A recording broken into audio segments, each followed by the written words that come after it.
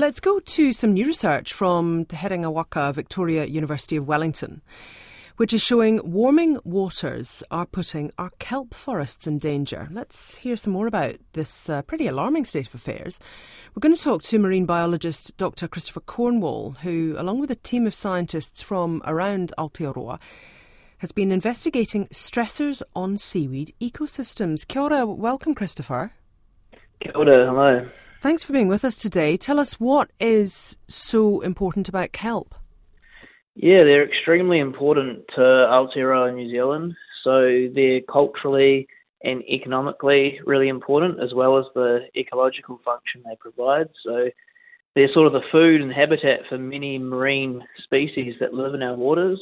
So think about paua, kina, a lot of our finfish species. They're really important as both food, habitat and nursery environment for them. And so if those kelp forests begin to dramatically decrease or indeed disappear, what's the consequence? Yeah, there's quite drastic consequences. So a lot of these species that we cherish, they're going to be badly impacted in the future due to the effects of climate change. So these seaweed forests, not just the seaweed forests, but also smaller seaweed species, are all food for invertebrates that we call herbivores, so paua, kina, etc. We'd expect they're going to decline in the future, or at least their growth rates will start to decrease due to the impacts of climate change on their food supply. But there's other processes as well that are really important that seaweed play. So, for example, if you go out snorkeling in the ocean, you'll see rocks covered in pink stuff. That pink stuff's what we call coralline algae. It's a calcifying red seaweed. And it's really important for invertebrate larvae. It emits chemical cues in the water that tell the larvae of paua, kina, and other things overseas, like corals, to come back to that area. That's a good place to settle. So without those coralline algae, those organisms are going to be badly impacted. You mentioned it's climate change. What exactly is the aspect of climate change that is particularly threatening the kelp forests? Yeah, there's actually a range of stresses, unfortunately. So ocean warming is the most obvious one. So ocean warming, it can alter the ranges and physiology of different seaweed species. So particularly species in the northern edge of their range, we expect they'll retract further down. So if we think about in New Zealand, we have important giant kelp species and also bull kelp that are really important habitat providers in the north edge of their range, so towards the southern end of the North Island and the northern end of the South Island, they'll start retracting down the country. So that's one stressor. We also have marine heat waves caused by ongoing ocean warming. So these heat waves, unfortunately, are predicted to increase in frequency, intensities and durations as time goes on. And also we have other processes, so coastal darkening of our oceans and also ocean acidification caused by CO2 emissions themselves. What's coastal darkening? So New Zealand's a really geologically young landmass, and we have quite a lot of erosion that's occurring on our landmass due to the processes of increased urbanisation, development, and also farming. So when we remove native trees, what's happening is a lot of that soil comes off in these extreme weather events, for example, or just when it rains in general. So coastal darkening is a process where, because of climate change, it's expected that we're going to have more frequent and intense storms. So think about Cyclone Gabriel, for example. All that soil from the land is essentially going into the ocean.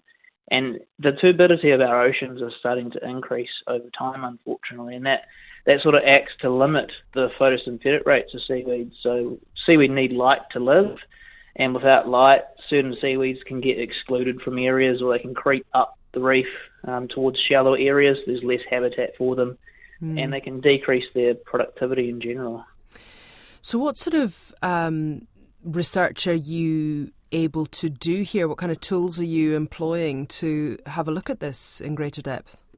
So amongst all the author team, all of us and other scientists in New Zealand are using mixtures of approaches to understand how climate change impacts Aotearoa New Zealand seaweed species. So we use field observations, so what's happening due to coastal darkening or after these marine heatwave events. We've seen changes in seaweed abundances or productivity, but we also simulate the effects of these different climate change stresses. So for example, in the laboratory, we can we can have a window into the future by simulating the effects of different temperatures, heat waves, coastal darkening events, and also the effects of ocean acidification.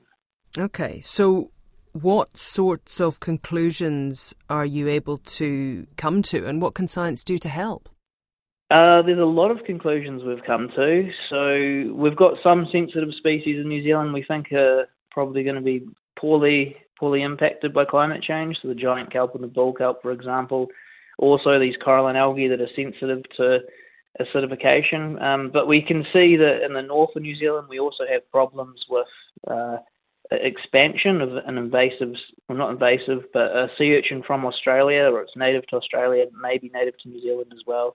Populations of this Australian long-spined urchin are increasing, and they're causing the overexpansion of these barrens areas in northern New Zealand, and that's also a problem.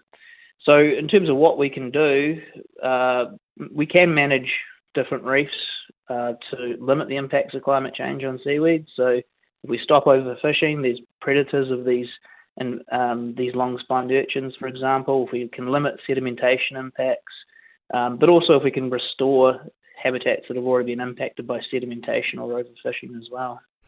What are the predators to those sea urchins? Mostly snapper and rock lobster. So we've observed overseas in Australia similar changes. So this urchin species, it likes warmer water, and over in Tasmania, for example, they've seen over the last 50 years decline in their kelp forest systems as this urchin species has managed to get hold and then expand.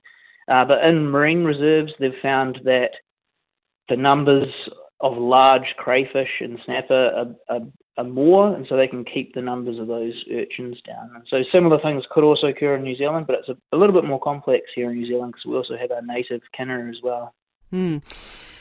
Is there any way that we're able to try to save some of these species by breeding the organisms for the future?